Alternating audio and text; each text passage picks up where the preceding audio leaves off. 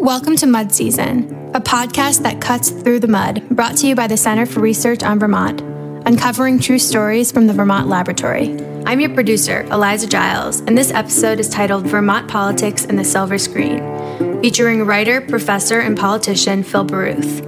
The following is an interview between Phil Baruth and CRVT director Richard Watts on the relationship between media and Vermont's political history, specifically Fred Tuttle's 1998 campaign for Senate. So we're going to talk today about the crossover between politics and entertainment. Phil Baruth is a writer and a teacher here at UVM who's thought a lot about this. I think you argue, Phil, that this crossover between politics and entertainment really goes back to President Reagan. I, Ronald Reagan, do solemnly swear that I will faithfully execute the office of President of the United States. Yeah, exactly. So obviously, politics is long, life is long. You could find other small examples here and there, probably before Reagan. But Reagan's really the first person who becomes famous as an actor. Films like Bedtime for Bonzo. A lot of people think they're born better than others. I'm trying to prove it's the way you're raised. He got mercilessly mocked during the primaries for thinking that he could be president. But what he had the ability to do was stand in front of people and inhabit that role of the president. We are Americans. And just remind us all that today we have a reality star as president. My name is Donald Trump, and I'm the largest developer in New York. I even have a television show. So in a way, this idea of politics as entertainment has hit its apex. Well, we hope, right? We could wind up with a Supreme Court that were all members of Judge Judy's show at one point. Donald Trump actually is staffing his White House with people from Fox News television shows. So, he's got an economic advisor who ran an economic show. Larry Kudlow, the economic analyst, the TV personality, is going to be named as the director of the National Economic And he's not making any secret of this.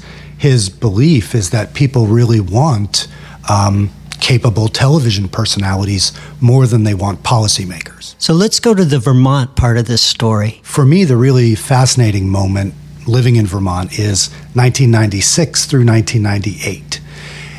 And people out there will remember the name Fred Tuttle. Fred Tuttle! Fred Tuttle! Fred Tuttle! Fred is gone away now, but his story will live forever. I'll just give you a nutshell version of it. John O'Brien is making a film called Man with a Plan, and it's about an out-of-the-box candidate, an older dairy farmer who needs health care. And basically his farm is falling apart, and he decides, wow, wouldn't it be great to go to Congress? They pay you, they give you health care. I'm all for it. And so in casting the film, O'Brien looks no further than his neighbor, Fred Tuttle, who was 77 years old. And Fred was central casting, bib overalls, a feed cap that said Fred.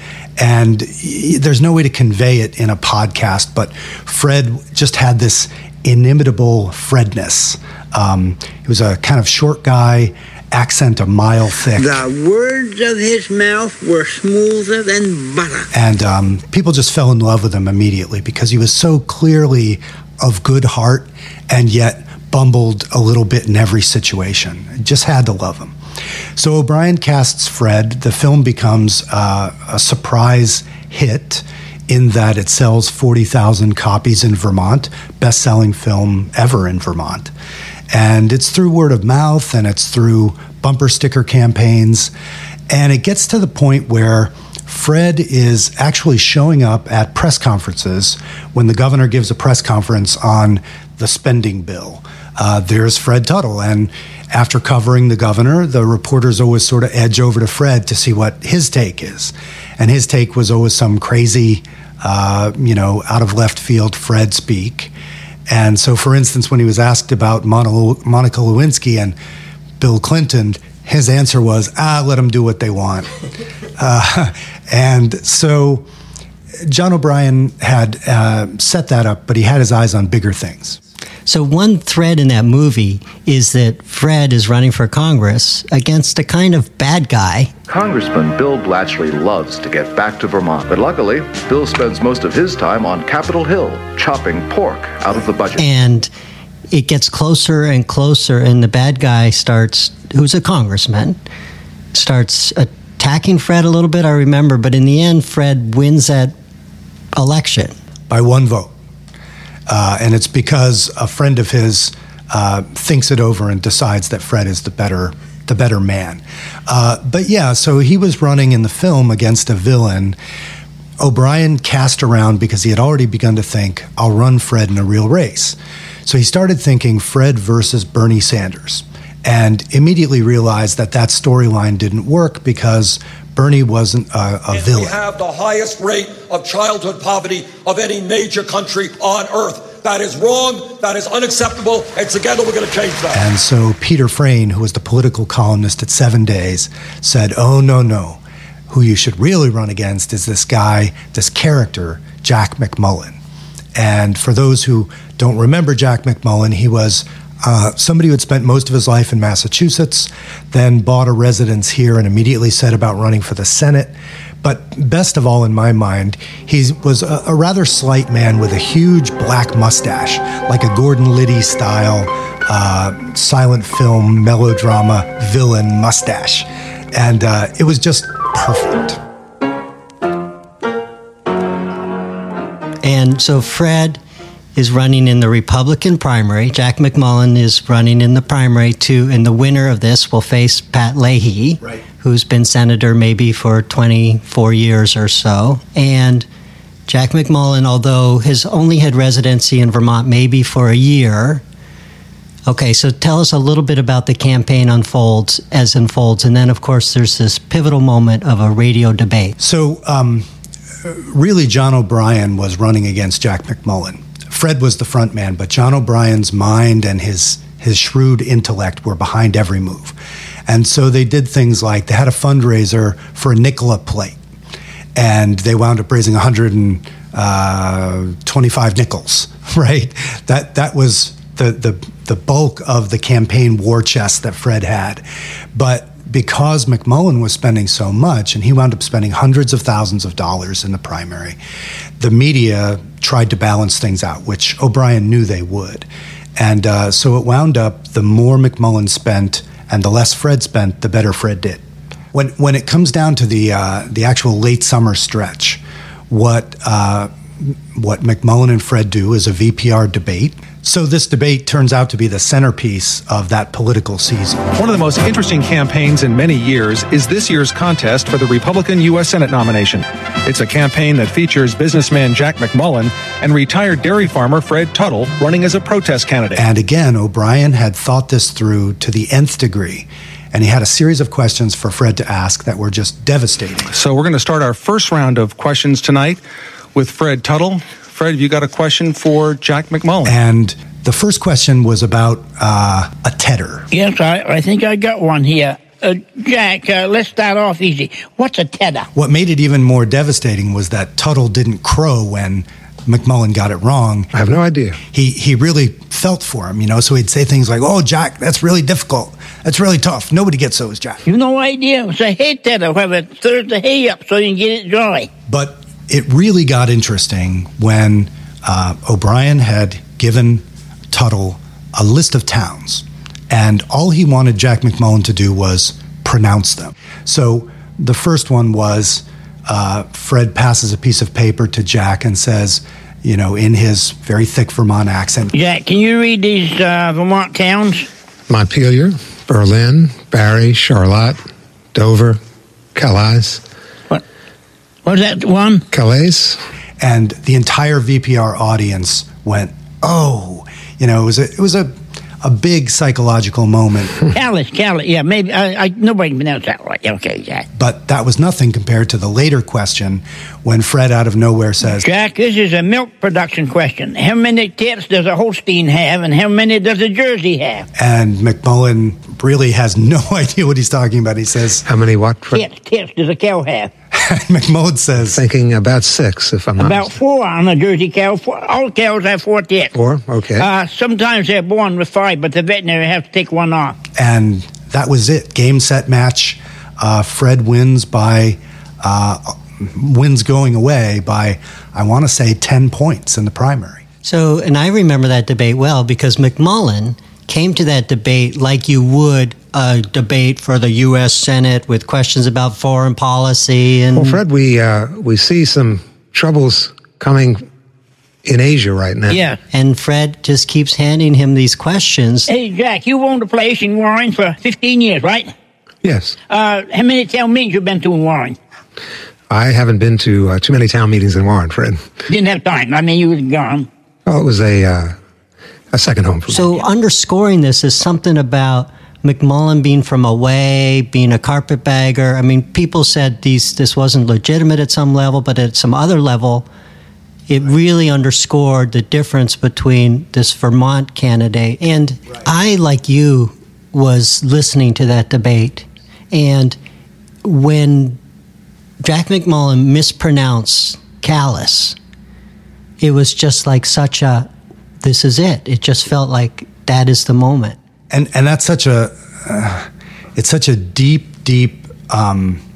moment to pronounce callous as Calais, because it takes you into the entire history of the French speakers in this area versus the English speakers, and the history of the literal battles for who was going to control this area, and then which way would be the pronunciation that would be accepted as Vermont's pronunciation. So in 1998, when McMullen says callous, he sounds like he's from out of town, and he sounds like he's an elite, when in fact he's using a French pronunciation that originally that was the pronunciation of the word, but it's all deeply tied into Vermont history, and the long and short of it was career ending, that particular debate. But here was the beauty of the setup.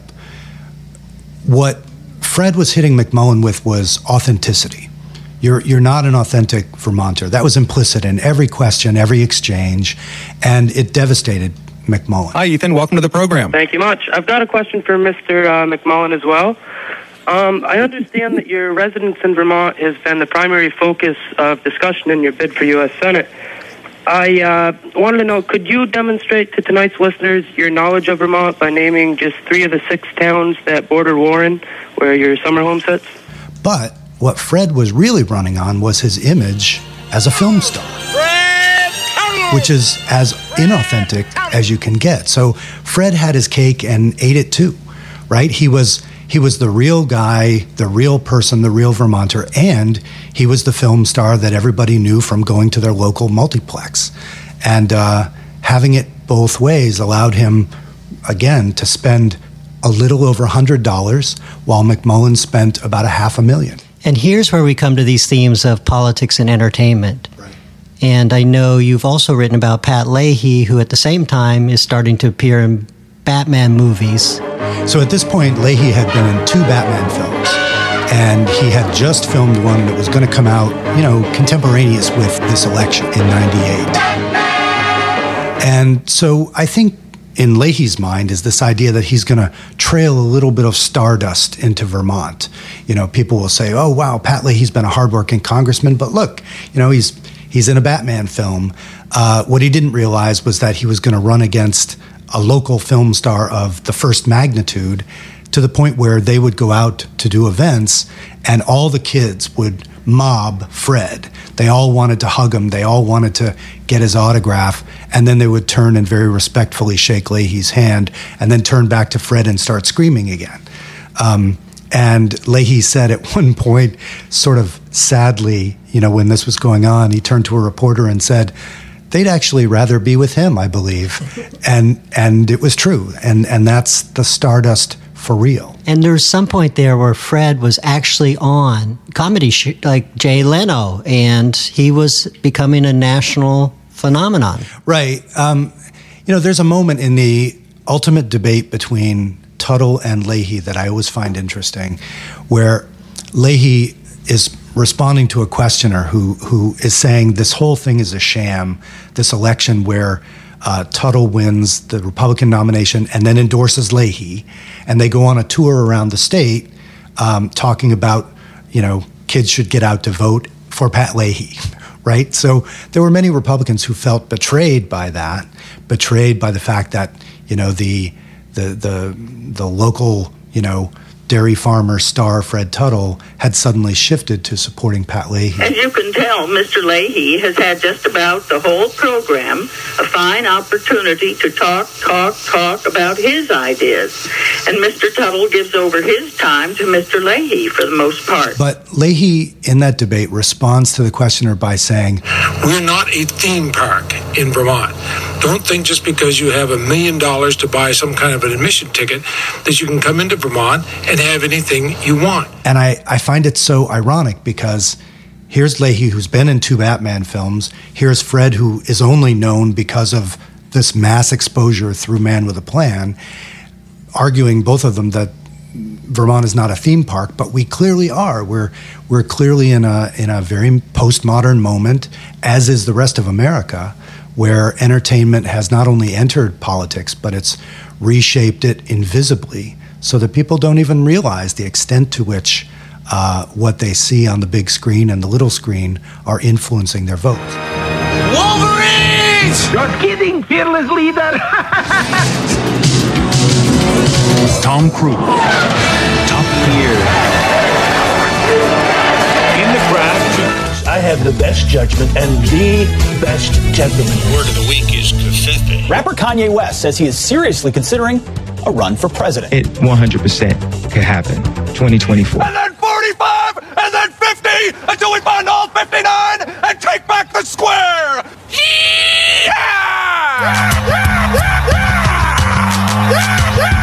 And Fred Tuttle, in a way, is one of the first sort of really visual symbols of that in Vermont. Here he's been in a movie, and now he's a candidate, right, quote unquote. Where is this all headed, Phil Bruce? Where do you see us going? And now we have a reality star in the White House who doesn't really seem to care much about playing president. He just does whatever he does every day. And you say, Fred is a character in a movie, and there's something theme park about all of this. Doing very well politically here. I try to do pretty good, Emphasizing that Vermont agricultural heritage, which is much less a part of what's going on in Vermont. But is there something about these things that can happen in a place like Vermont because of the scale, because of the size? Absolutely. So, compared to California, Hollywood, the dream factory. We are an extremely affordable media market. So Pat Leahy was running in 74. He was running in prime time because it was actually cheaper than buying 60-second commercials.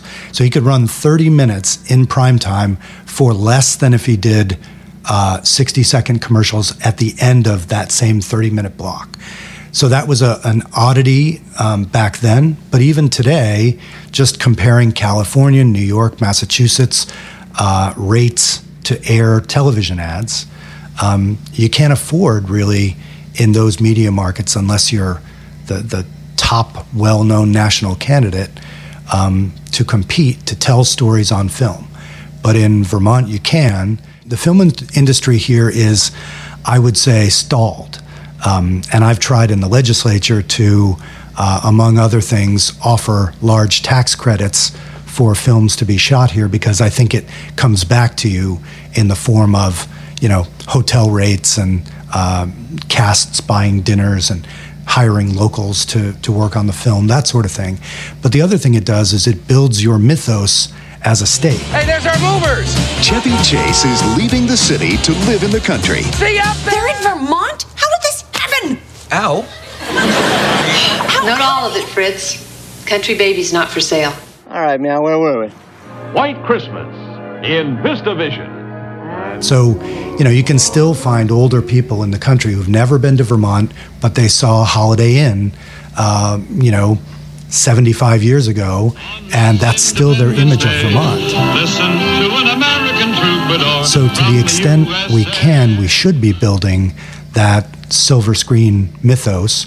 So if you think about what Donald Trump did, Donald Trump took the narrative from The Apprentice, really his character he's been playing his entire adult life. This isn't a game. I'm not playing games. Who will succeed? Who will fail? And who will be the apprentice?